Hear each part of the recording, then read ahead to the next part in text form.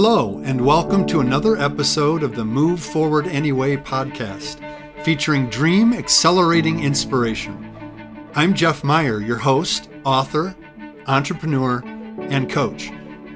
My goal with this podcast is to help you identify and clarify your own dream by taking wisdom from others' successes and challenges. If you're looking to take action on your dream, to make a difference doing something you love, but your fears are holding you back, then this podcast is for you. If you're interested in finding additional support, you can also check out my Dream Accelerator coaching program designed to help realize your full potential and reshape your future. As always, you can learn more about my Dream Accelerator program at jeffmeyer.org. Using my Dream Accelerating formula, heart-centered entrepreneurs can focus on their dream, name their fears, change their mindset, define their next, and move forward anyway. Welcome back, fellow dreamers. It's exciting to be with you again for another podcast to Move Forward Anyway. And I am so excited to let you listen in on a reconnecting conversation with someone that used to work on our team at the church. Man, Tami, what was that, 20 years ago? Yeah. A lot has happened since then in both our lives, and I am so grateful for the time you're giving us today to share a little bit about your heart, your entrepreneurial ventures that you are about. And without further ado, let me just say, Tami, thank you for joining us. Why don't you take a moment just to introduce yourself with whatever you're comfortable, however you're comfortable introducing yourself to the audience today. Okay. Well, I'm Tami Fleming, and as Jeff said, I worked for him as an office manager many, many years ago. Pulled a few pranks on him, actually. Just to let you know, pastoral work can be a lot. So it's good to laugh every once in a while when it's appropriate. So, since then, that was 20 years ago when I had my first daughter. I stepped away from that work and was home with her. And she's going to be 20 in a few months, or 2 months. Yep. So time flies. I think I even babysat for your girls when they were super little. Yes, you did. And you allowed us to use a cabin up north for vacation that my kids still talk about.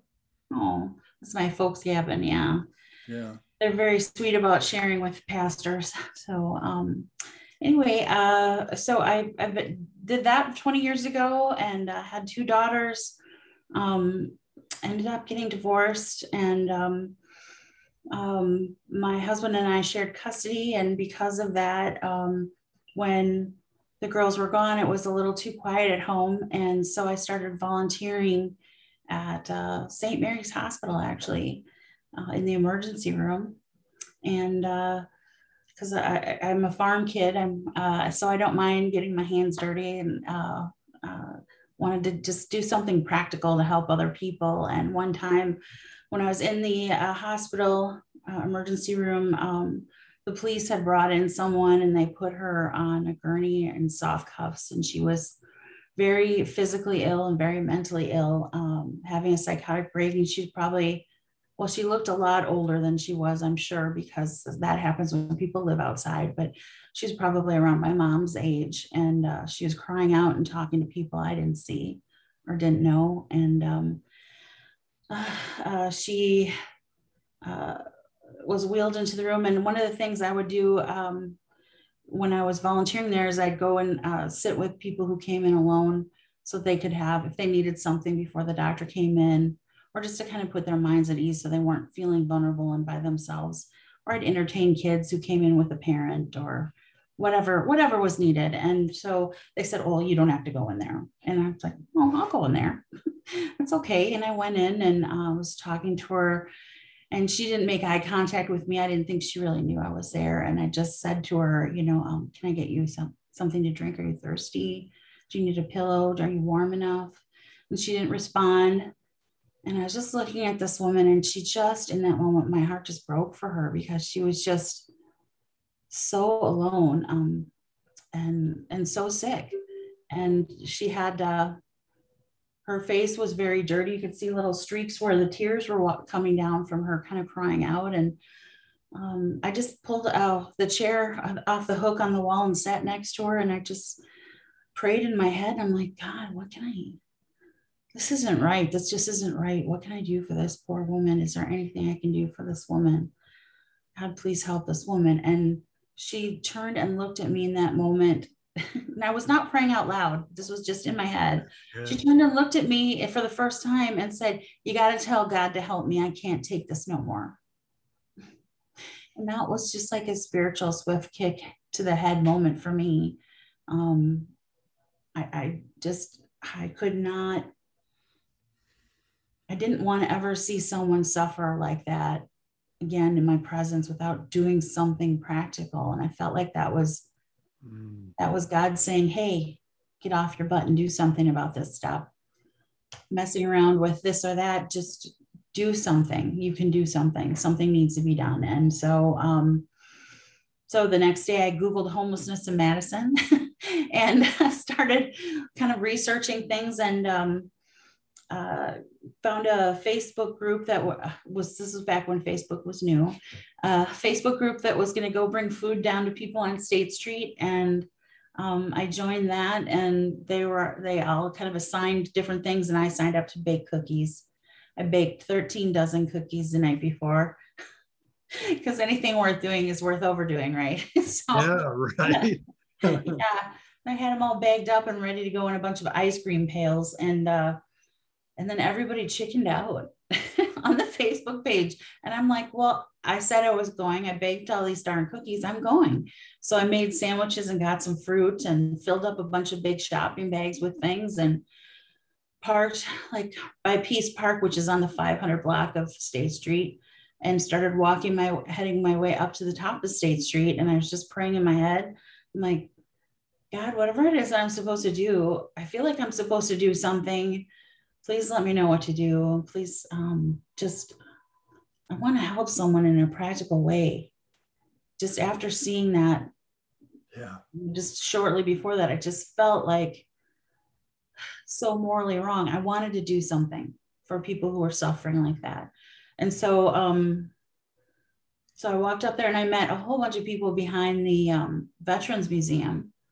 And some of them were homeless veterans, ironically, and just talked to them, shook hands, started passing out food. And I asked them, is this a good time to come to bring food? And they said, yeah, actually, it's a really good time, because when I had gotten there, it was like when the farmer's market was clearing out. And so there were plenty of parking spaces, not so much foot traffic. And it was also a big gap between the meals that they could get anywhere free.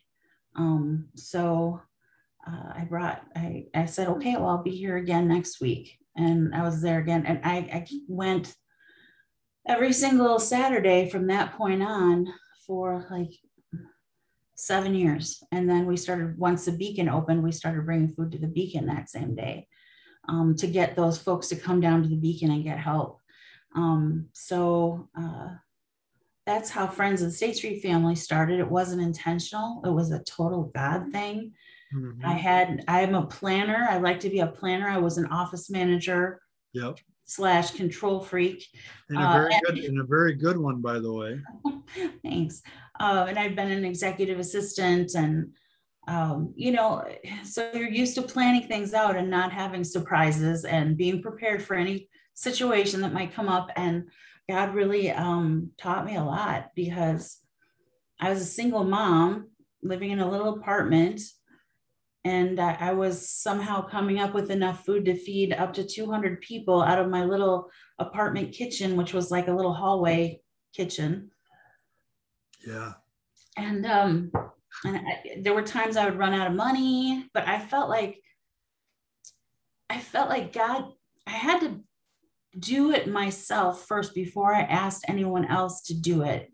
Before I asked anyone to join me or help me, I had to be willing to commit myself to doing it and be faithful to it and see what happened. And it's like, I always had a little bit of reserve. I always had my emergency fund, except once I broke an axle on my Jeep, and that just sucked every cent I had. And I am half stubborn Norwegian, so I would never ask for help out loud at that time. So I had like no money, and it was Friday night, and I remember driving home. I was working at MG&E as an executive assistant at that time. I drove home and I pivoted and went over to Blackhawk Church where I was attending. And they have this prayer room that's like a really tall, it's like you're inside of a steeple. There's 4 chairs. It's, not a big room, but it's super tall and you can see all around. And I went over there and had an absolute screaming, crying fit at God.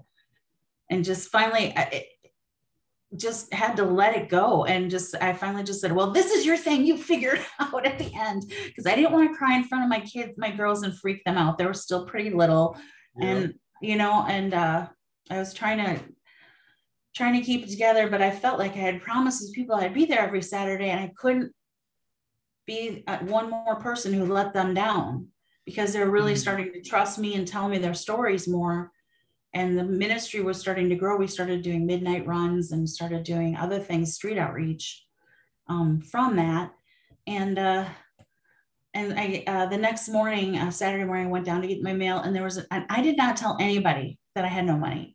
And there was an envelope in my mailbox that had no address on it, just said on the front, "For your State Street family." On inside, there was like 3 $100 bills.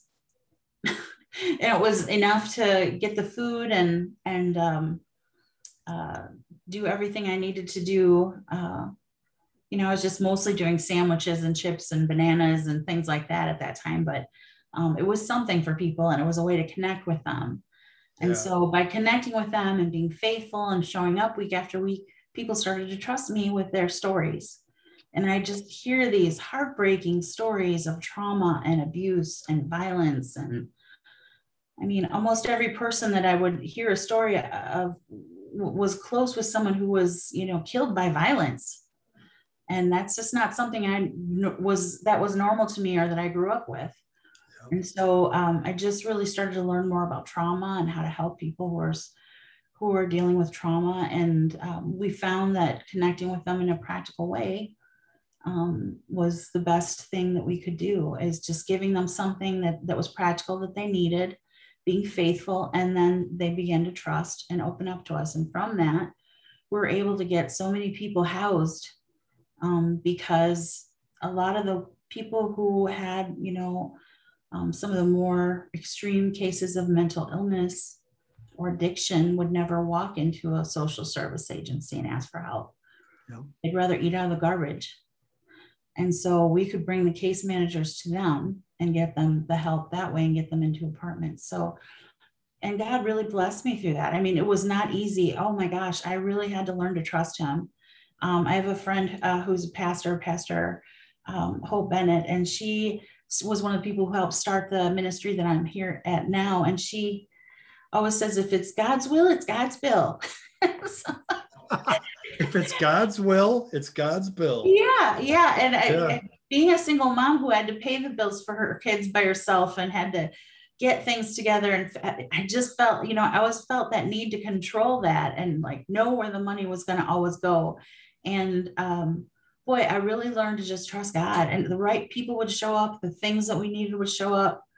I mean, there was even a time at MG&E when I was working, someone brought me a brand new pair of little boys' moon boots, those moon boots for winter boots, and I didn't see a lot of children, especially in the wintertime, outside. So I was like, well, thank you very much. And I put them in the back of my truck. And the next day I was at East Washington and Milwaukee Street, where there's a laundromat, and a lot of people would go in the laundromat and do some laundry that were homeless or living in their cars and hang out there because it was warm, and I went in there to check on people, and there was a small woman who was just crying and her feet were bleeding, and she had walked like from Shopko all the way there and with leaky boots that didn't fit her right, and her feet were just like hamburger. And I always brought a medical kit in the back of my car or back of my truck, and I brought it, and I had some new socks, and I just looked at those moon boots and I grabbed them just in case. And They were exactly the right size for her. And Like it's a like, glove, right? it's just, yeah, that's just like, Oh she was like, man. even at the end, she was jumping up and down. She's like, oh, these are wonderful. I love these. And, these are perfect. And I just said, well, hey, honey, those are obviously a gift from God for you, because I never have things like this in the back of my car. And so, that There's was so many. we get those little winks from God, like, hey, you're Yeah. doing what I want you to do. Yep. Don't worry about it. I'll take care of what you need. I love that, little winks from God. Yeah. That I am so moved by that story of how this started. You didn't start out with a dream to help those who are struggling with homelessness. You started out in a painful moment in your life, Mm-hmm. trying to give back to community and do Heal. something with the time, Mm-hmm. right? That was available to you because the kids weren't with you, Mm-hmm. because of the divorce, which you never planned on, you never wanted, but No. there it was, and you just started volunteering. And because of your compassionate heart, which you've always had, which God has put in you, you you had compassion on a woman that sparked a movement in Madison. It's a movement. Friends of State Street Families continues, and it's a movement to help people and to advocate for them. And it's become a movement of positive change and influence in our city. And all because when you had the opportunity, when that nurse or whoever it was said, well, you don't have to go in there, Mm-hmm. you went in there. And look what's happened as a result of that. That is just, I guess for the listener here is sometimes maybe you're listening and you don't even know what your dream is. You don't even know what difference you could make. One of the things you could do is just volunteer somewhere.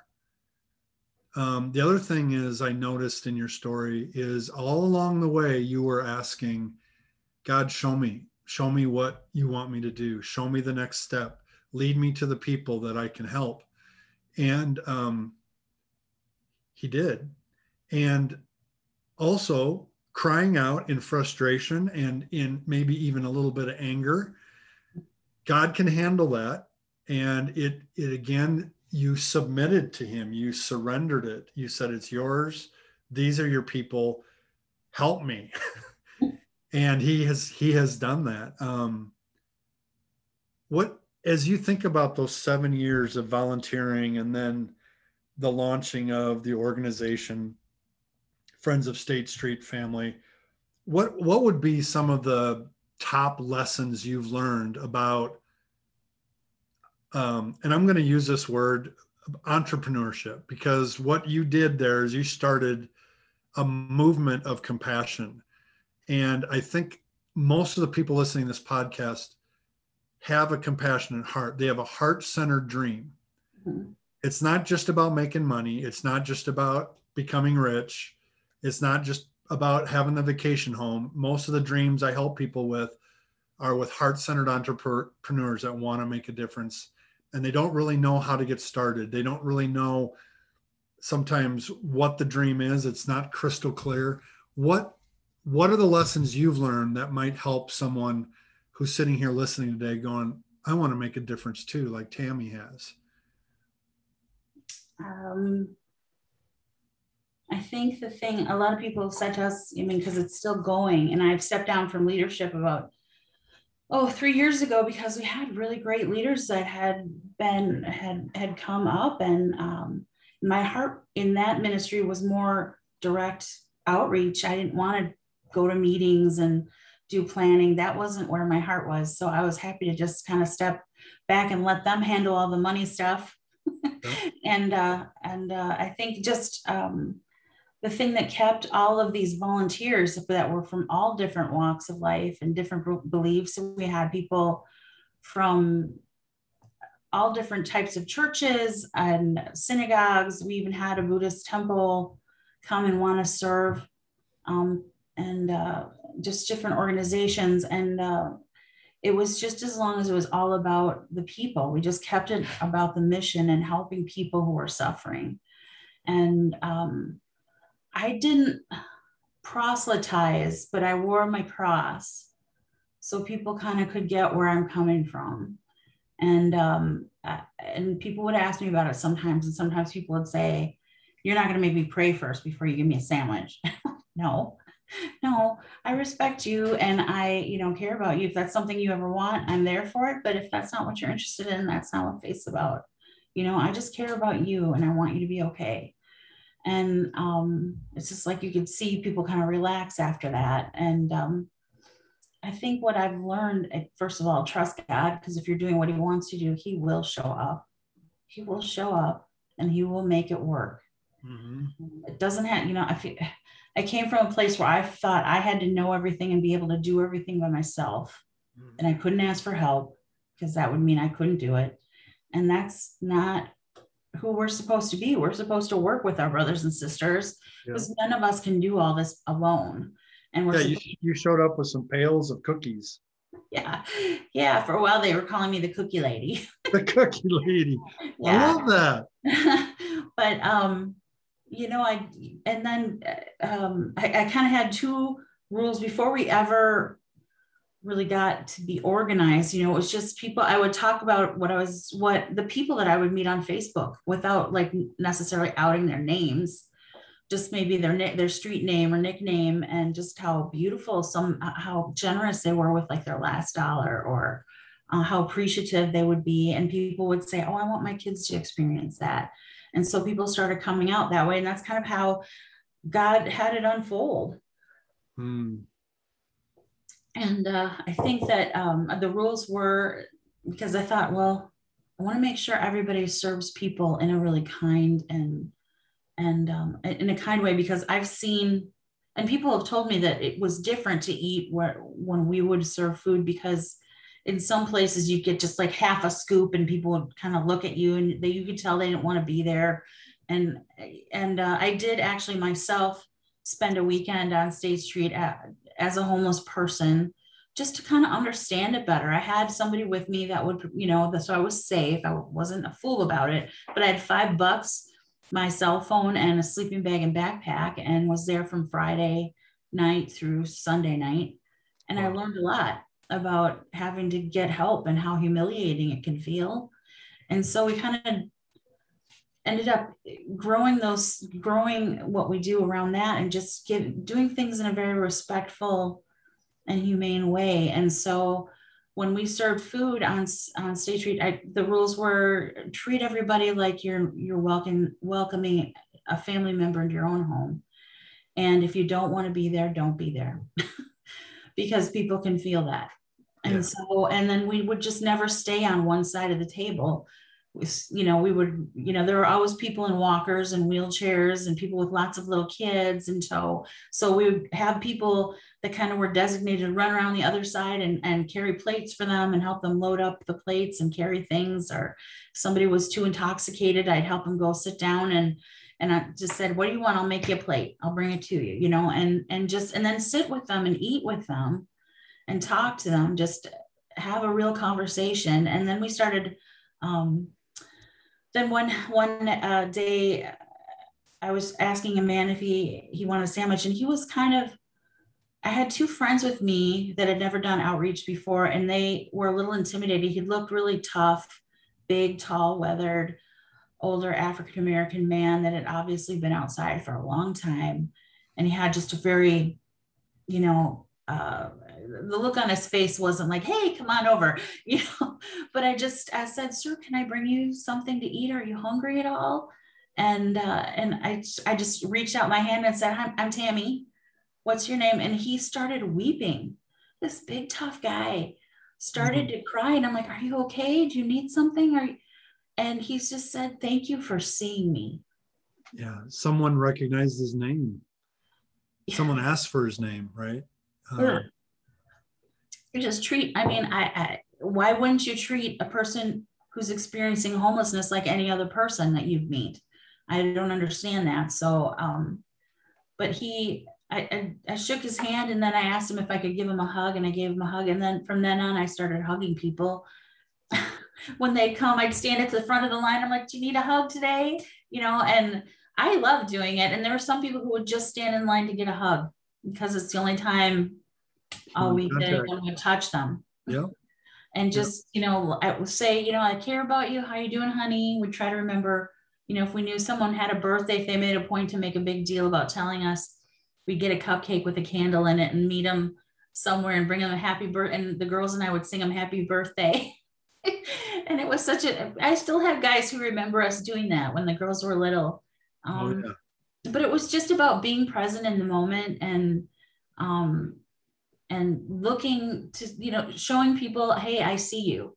You Yeah. matter, and Yeah. so, and from that, I really felt when I was doing that, after every food run, I would be driving home because something really cool would have happened each time, and I'd be driving home and I would be so excited. I would just be so energized and jazzed up. And I'm like, this is what I'm meant to do. This is what God wants me to do. This is what I'm meant to do. This is what I'm born to do. I don't see, apparently people were telling me most people don't do that. And most people don't, treat or see people who are experiencing homelessness the same as everybody else. And I'm like, that was a foreign concept to me that would be the case, but obviously God made me this way for a reason. And so Yep. I was passionate about it. And from there, all of the Friends of State Street stuff grew, but it all grew organically through God stuff. I did not sit down and make a 10-year plan, which is what I would have wanted to do. But you did grow into understanding. We talk a lot about this in the Dream Accelerator, that you grew into an understanding of your who you were there to serve, and who they were, name by name, person by person, face by face. And you had compassion for your who, and you began to get clearer and clearer on your why you were there, what the calling was. And so that got solidified in you. And so then you started inviting, I just took some notes down on what I'm learning by listening to you. Trust God, know your who and your why. And then you asked for help. You invited people to participate with you on your dream. You didn't do it alone. It grew because you allowed other people, beginning with your daughters, but then you allowed others to come in and participate. Oh yeah. And you made simple rules to allow people to serve the way that you needed them to serve to be a part of this movement. And you kept it simple. So those are lessons I learned just listening to you. And that's awesome. And if you're listening to this podcast, it doesn't take long before you can start to understand your who and your why, and you can invite people to participate with you and use their gifts, and keep the engagement rules simple so that they can actually come along and help you with what you're trying to do in the world. Yeah, it's amazing when you're working in an area that God kind of gifted you in, all of a sudden, maybe for the first time ever. It's amazing. You'll find the people who also are attracted to doing that are your peeps. They're just like your people they get you. Then, because I could go home and I love my family and my parents were all very close, but I could, before my mom and dad actually came out with me and saw me working in this element and saw this is what you're supposed to be doing. They were like worried, this is dangerous. You're going out there by yourself, or what are you doing? Do you have something? Do you have pepper spray? They were just worried about that stuff because they're parents and parents worry. And I would tell them what I was doing. And it was just like, oh, that sounds terrible. And so I didn't really have people to talk to about it until all these folks who also had that same heart joined, and those are still my people. That you just get each other, you just get it. It's not about me or anything. It's about just being able to do something real for someone in the moment when they really need something. Yeah. Providing that you have all along the way, you've had detractors, you've had people saying you shouldn't do this. It's just going to keep I followed some of those conversations, and one of the things I noticed that you did very well to engage people and allow them entry points into the ministry is you posted on your Facebook group, you just shared stories, and your passion your passion, you talk about driving home after being down there serving and caring and eating and conversing and hearing stories. You came back home on cloud nine. You're like, this was so exciting. And you would post something on Facebook and you could feel the excitement. So share your story, share the engagement with people, share the reality of your work and how it's impacting the who's that you're designed to help. And you started to attract all kinds of other people that wanted to serve alongside of you. Yeah. And 5 years ago, something really cool happened. I mean, it wasn't all cool, but something really cool came out of it. I ended up actually being diagnosed with early stage breast cancer. And I'm fine now. I'm in remission. It's been 5 years. Everything's good. But when that happened and I had to go through treatment, I had to step back from doing outreach, which was my passion, and I loved it. Mm-hmm. Sorry. I met with like the most faithful of the group of volunteers that was constantly, and I just let them know what was going on. And I'm like, I'm not going to be able to do anything for at least this many months because I'm going to have compromised health and I'm going to be really tired. I don't know exactly how things are going to turn out. Can you guys step up? And that is when like Friends of the State Street family like quadrupled in size. Because a lot of times when you're the founder, I think people are afraid to step on your toes and, oh, you know what's best and this is your thing. And I'm like, it's not the Tami show.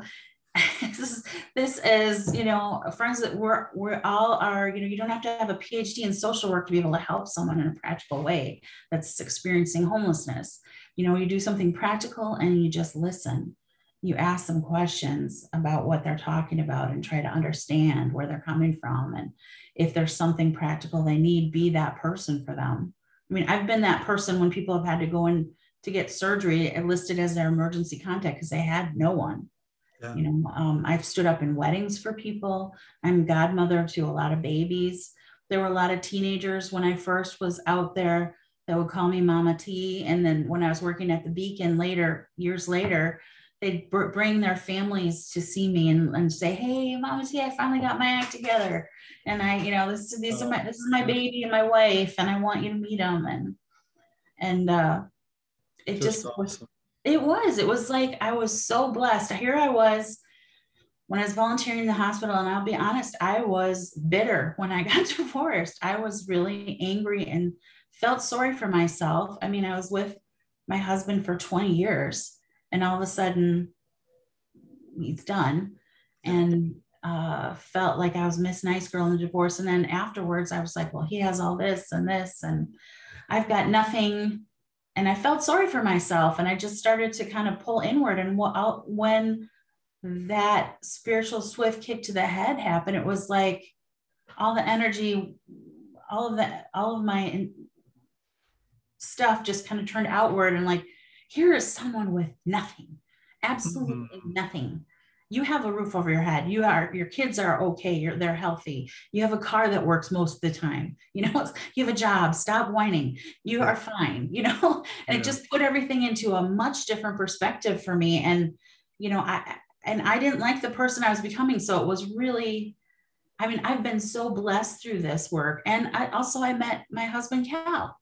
Yeah. He was a volunteer who came out, and we became friends and started dating. And, he's just a wonderful, kind, caring, sweet, giving man. And he understood my passion and he worked alongside me with it. So it's hard work. It's hard work pursuing a dream of helping people. But the benefits coming back when you serve and when you start something that is a heart-centered entrepreneurial venture, the blessing that comes back is surprising and amazing, right? I mean, you met your husband because you took the courageous step to bring those cookies down on a Saturday when no one else wanted to. And now 2 years ago, you left that organization, but you're still involved with with that, but you are working with another organization that's making a difference in Madison, a nonprofit ministry called Shelter from the Storm Ministries, and you're leading that. You're leading that charge. Can you talk a little bit about what you're doing with Shelter from the Storm?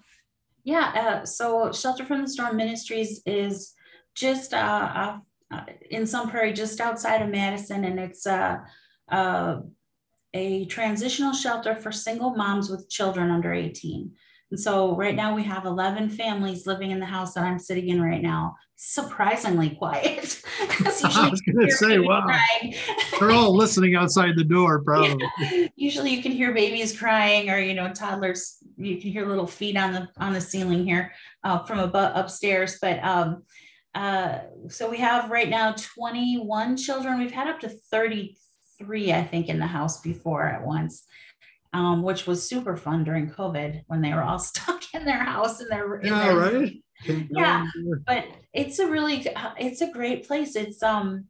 It's faith-based, and it is so, you know, I can talk about my faith and not, you know, be stepping out of what I'm supposed to be doing. It's what I'm supposed to be doing. And we have designed some awesome programs for the moms here. So a lot of the moms who come here, they've come from living in their cars, or doubled or tripled up, or literally sleeping outside with their kids in a bus stop, or a bus, you know, like one of the bus shelters, or staying at the overnight shelter, the emergency shelter, Salvation Army, and they get referred here. Most of them have experienced violence of some kind. I learned through my work in street outreach that 91% of the women who experience homelessness have experienced sexual assault. So they're coming from a place of, wow. It's awful. And so they're coming from a place of extreme vulnerability and a lot of pain and a lot of trauma. A lot of a lot of people have let them down by the time that they've gotten to experience, you know, be actually homeless with their children. It began just a lot like how Friends of the State Street Family began. As a matter of fact, praying about opening this shelter happened the exact same month that I started going out onto the street. In 2011. I feel like God was really moving and like pulling together, because the board is like, Tami, you've been anointed to do this. And that's such an honor to hear someone say that, but I do feel like I'm where I'm supposed to be. Because, you know, as soon as I came, we filled the house. It was only running, I think, half full before then. So we filled the house because I've seen too many people on the street, and I'm like, nope, we're going to fill up. It might be a little tight, but we're going to do it because there's people outside who have nothing. So we're going to give them a chance to come in and you know, of course, when you put a whole bunch of people in one place who have layer upon layer upon layer of trauma, there's going to be some adjustment period for people. And there's also going to be testing. People test us, you know, how you think about children testing their parents to see, they test us too, to see, are you going to kick us out? You know, do you really care about me? Yeah. Do you really care about me? Are you actually interested in what I have to say? You know, and so we've really, we brought in a trauma therapist, and she comes and works with the moms and the kids if they want it, to do play therapy or to do talk therapy with the moms. To help them deal with that underlying trauma that brought them, that caused their homelessness in the first place, so they don't continue to maybe make the same choices that might be self-sabotaging or, you know, might derail their progress. And then we also have someone we call an opportunity coach. Her name is Janelle. She's awesome. She is like the biggest cheerleader for people. She believes, she just, as a matter of fact, we just got on our lanyards. We believe that for the most part, everyone is doing the best they can. And she's the person who always is like, even if somebody says something rude or messes up, she's like, I think their intention was good. I don't think that that's what they meant. And so she's really been great about helping us see people in a different light. And she helps people go back to school and finish their high school diploma. We have several HSED people here. Helps them get job training in MATC or at the YWCA's Empowerment Center or at Justine or at the Urban League, to train for jobs that are more career type jobs instead of hourly, like delivering pizza jobs, where they make closer to $20 an hour and have benefits so that they have an ability to support their family. So you've been at this for 2 years, roughly, a little over 2 years. Yeah. I bet you're dreaming. You haven't stopped dreaming. What are you dreaming about now in the future for this organization that you're leading? What kind of dreams do you have to keep helping people and help more people? Because I know the way you work, you're never satisfied, right? There's always more people to help. So what are you dreaming about today? Well, we did. Before COVID, I had gotten a proposal approved through our board. I developed a business plan to start doing this thing called rapid rehousing. And it's something that's a very popular model with HUD nationwide. It's got a 90% success rate nationwide, which is huge. And it's where you put a family gets who's just recently become displaced and homeless. So they're not homeless for a real long time. Usually they're homeless because of a gap in employment or an illness or a divorce, or one of the partners is gone. It used to be a 2 household income place and they couldn't make it. And so you take those families who are displaced, and as soon as you can, when they become homeless, and you put them into an apartment. They have the lease, it's in their name, but we do the same services. So we have a case manager and our opportunity coach and our therapist will go in to their apartment and provide those same services. Meanwhile, we've gotten grant money from the county to pay $7,000 towards that rent for the first year. Just wow. Either part of their rent or maybe all of their rent when they're starting out till they get some job training and can make more money.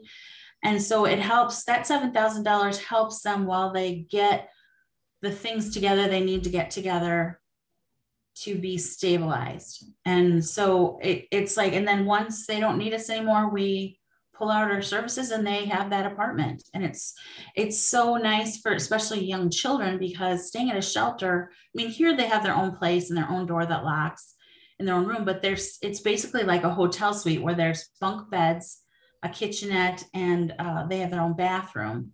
And the rooms are sizes from one mom with an infant to a mom with 7 kids.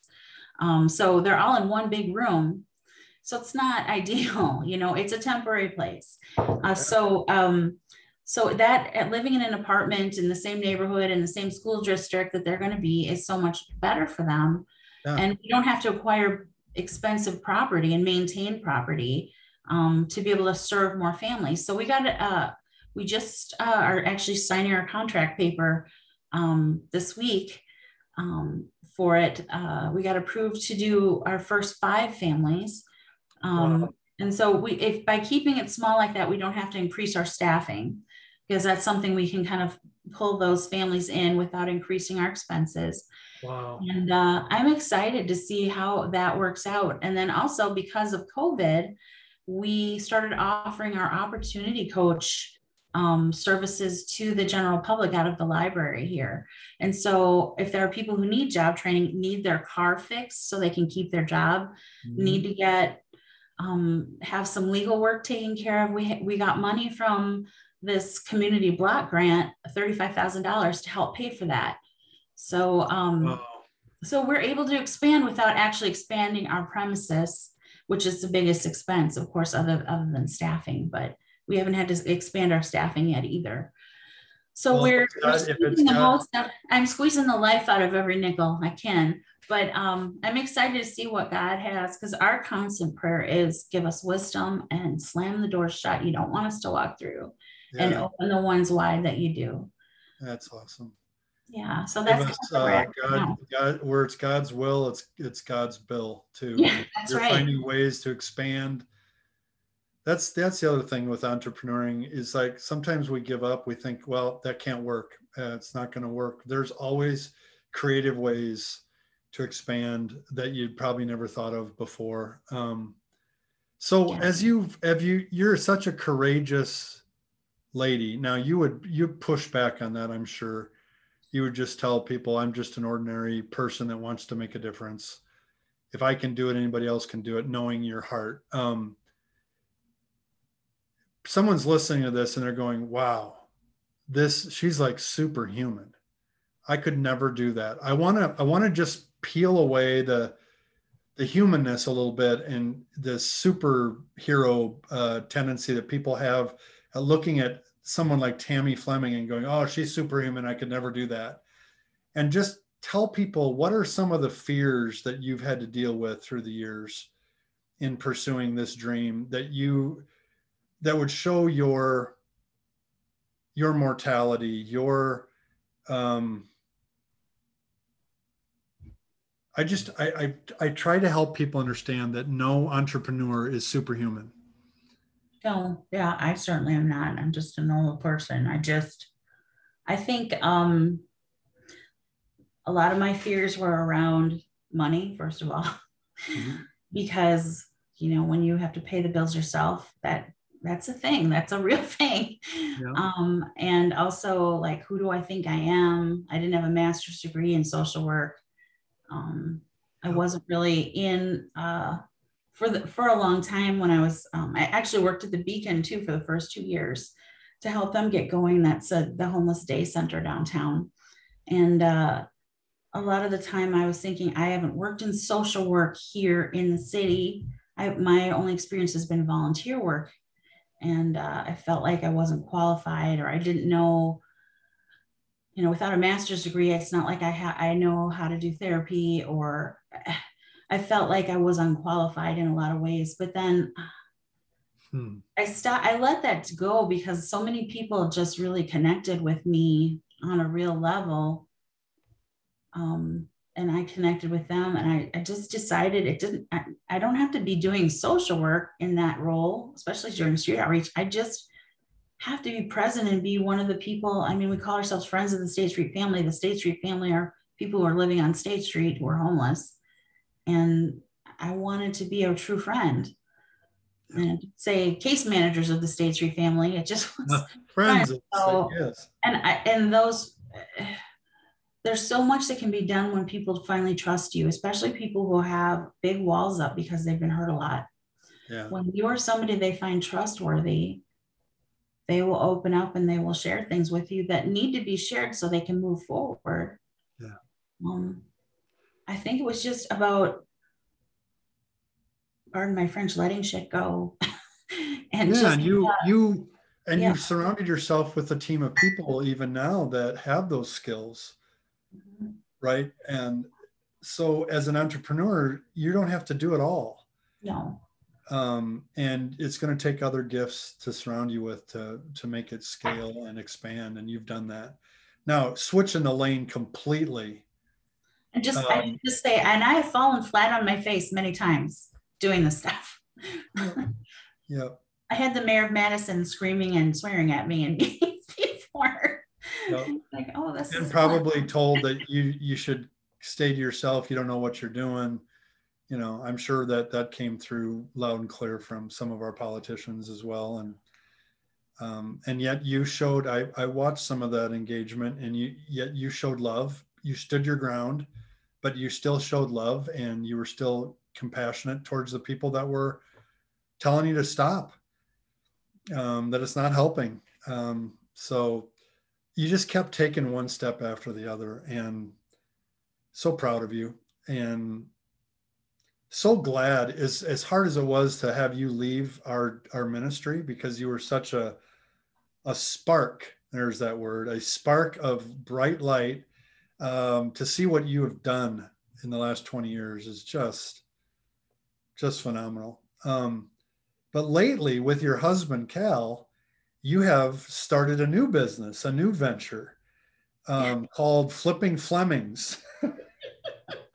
Those flippin' Flemings. Those flipping Flemings, they're always getting their hands in stuff and making it better. Darn it. They're always making things more beautiful. Those flipping Flemings. So talk to the audience, the listeners, about what Flippin' Flemings is. What the flip is Flippin' Flemings about? It's well, gosh. So Cal and I love to go. It's one of our things that we love to do together is like go to St. Vinny's and go to Habitat for Humanity's restores and go on Facebook Marketplace and garage sales and junk stores, and just look for furniture pieces that need some love. And people will actually just dump furniture off in our driveway they don't want to deal with. Yep. It's funny. All of a sudden there's furniture in my front porch. I'm like, oh, okay. I guess we're supposed to flip this. But we started doing it because we had to furnish our apartment and then our house because we, don't have a ton of money for that kind of thing. And we love doing it together because he's trained as so Cal works at Meriter Hospital in the labor and delivery department as a surgical tech. And I'm doing social work and, but I went to school for social work, but also I have an art minor. And so he was trained as a cabinet maker. I have an art minor. We love to fix furniture up. There's something really beautiful about taking something that people are about ready to throw in the dump and making it beautiful again and being useful again. So we started doing things and trying to sell it a little bit here and there to see if anyone would be interested. And people went a little crazy for our stuff at first. We made 40 pieces for the Madison Speedway sale 2 months ago, and we sold 36 in the first 3 hours, 36 of the 40. Wow. So that was exciting and very validating, hey, maybe we could do this. Yeah, so you tested it. You went out and you actually tested some and you found that, yep. Yeah, there's a market for this. Yeah, and even if, our philosophy was we have very little money put into this because we get this stuff for next to nothing, and it's really mainly our time, that we're putting in, and it's also something that is very stress reducing for me to do that. To say, my favorite thing to do, besides seeing a piece when it's done, is to sand back all the layers or strip back all the layers of junk on wood and just to get down to the natural wood. And it's just something so satisfying about that. Yeah. And it's just beautiful, and if something's broken, Cal knows how to fix it, and make it look, make it functional and strong again, reinforce it. And it's just, it's been something to kind of de-stress actually, because, I hear a lot of really sad stuff sometimes and heartbreaking stuff. And you can't have little children come and sit on your lap in your office and have moms that you see day after day for a year come in and cry and tell you these stories and not be affected by things that affect them because they're, you care about them, you love them. And so it gave me something to do that was completely unrelated to what I was doing in my volunteer work and in my life and for work. And it also just was fun to kind of see people's reactions. I mean, I guess I never really, one of the things I've always struggled with is just self-esteem and thinking I can do things. And I feel like at this point, in terms of some of the work that I'm doing with people who are homeless, I feel better, like I know more after 10 years, but there's still so much I need to learn. But doing the furniture flipping. I mean, it's kind of like making a piece of art and putting it out there and waiting for people to critique it. Yeah, A little like, nerve-wracking. put my baby Are they out going to there. think it's ugly? Do I have bad taste or good taste? I always thought I had okay taste. I mean, but and my friends probably would just say something nice anyway. So you just, when you put it out there, you get honest feedback. Yep. People aren't shy to say things online. So, and we were really surprised that they were, pleasantly surprised that they were good. And Cal would really like to retire from working those 12-hour days, standing on his feet all day. He's just turned 64. So next year he'd like to retire. And this is something that we can do together, and he can do more full-time or when he's retired, as he wants to, instead of having all the have to. So what passion do you have? What skill set do you have that if you focused on it a little bit and tested it a little bit could be a source of income for you, a source of livelihood for you? Sometimes we bury our skills under and bury our passions under the need to make a living doing something maybe we would rather not do. And that's where dreams can come from too, is looking at those skills and those passions that you have that maybe have been languishing or buried. And you, like the furniture, you just strip it away and you go, I really love this. And you guys can do it together. It's a partnership, which is also really cool. So maybe there's a marriage listening to this and they're like, what could we do together? As we wrap this up, I want to ask you to speak directly to the listeners right now. What would you like to tell them? What advice would you like to give to them? Or word of encouragement is better than advice. Would you like to give them, for those who are sitting here thinking they've got a heart-centered dream to help somebody in something they love to do and make a living doing it, and they're afraid or they're hesitant or they think it's not going to work out, or who am I to try this? What would you like to say to them? Well, who you are is a child of God. And gosh, God has given each of us something to do to make the world better, something within us. And it's our job to find out what that is and just do it. Just do it. What's the worst thing that can happen? You've helped somebody.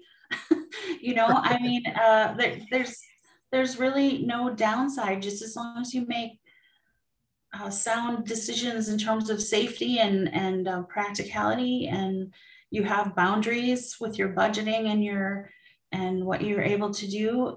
I think that you should try it and see if you feel completely energized afterwards. That's your thing. That's what you're supposed to be doing. And just pray before you go out that God will open the doors wide if it's where he wants you to go, and then he'll slam them shut if it's not. Yep. He doesn't want you to waste your time either. Yeah. God is a loving God, and he loves you, and you are his child. You're a child of the King. So don't let people tell you that you can't do it. You do not have to be wealthy or perfect or have a PhD to be able to do something really meaningful in the world or really meaningful in the life of another person. Yeah. Thank you, Tami. I want to give people an opportunity to connect with you, to find out more about what you're doing. How would they find out about Flippin' Flemings? How would they find out about Shelter from the Storm or Friends of State Street Family? How can they get in touch with you? Sure. Well, those Flippin' Flemings, it's those Flippin' Flemings is on Facebook. We don't really have a website or anything because we're pretty new. There's actually a meeting with a store tomorrow that might be carrying our things in Madison. Nice. Actually. Yeah. So again, another God thing. It's not something that we planned out. And then if you want to reach out to Shelter from the Storm Ministries, it's www.sftsm shelterfromthestormministries.com. or .org, I'm sorry. And Friends of the State Street Family is actually www.friendsofthestatestreetfamily.org. And you can plug into any of those ministries or just find out more about it. There are practical ways that people can be involved in both of those ministries, if that's something that God's leading you to do. Awesome. Thank you. Thank you so much for taking your lunchtime, I'm assuming, to talk with me and to share your story. I hope that someone's encouraged today. And I'm so sorry that my phone keeps ringing. I'm going to say goodbye before, I think it's my brother-in-law trying to get a hold of me. I need to just tell him not to call. Thank you so much for being on. And it was so great to reconnect with you. Blessings on all that you're doing, Tami. Thank you, Jeff. And much love to Amy and the girls. And the grandbabies. Yeah, the grandbabies. 4 of them. It's amazing. Wow, that's great. Have an awesome day. You too. Bye. Hey, fellow dreamer. I hope you enjoyed today's episode. Head over to my website, jeffmeyer.org, for all of the show notes and links. And when you're ready to move from overthinking about your dream to actually taking action on it, consider joining the Dream Accelerator community. Our clients are getting crystal clear on their dream with our Dream Generator Vivid Description 5-step process. They're discovering the truth about fear and how to use it as fuel to take courageous steps in the right direction. And most importantly, they are walking a clear path forward because they have made an investment in themselves to confidently realize their dreams. The results are so inspiring. Having coaching and companions on the dream journey is crucial. Remember, fear will come, fear will stay. Move forward anyway.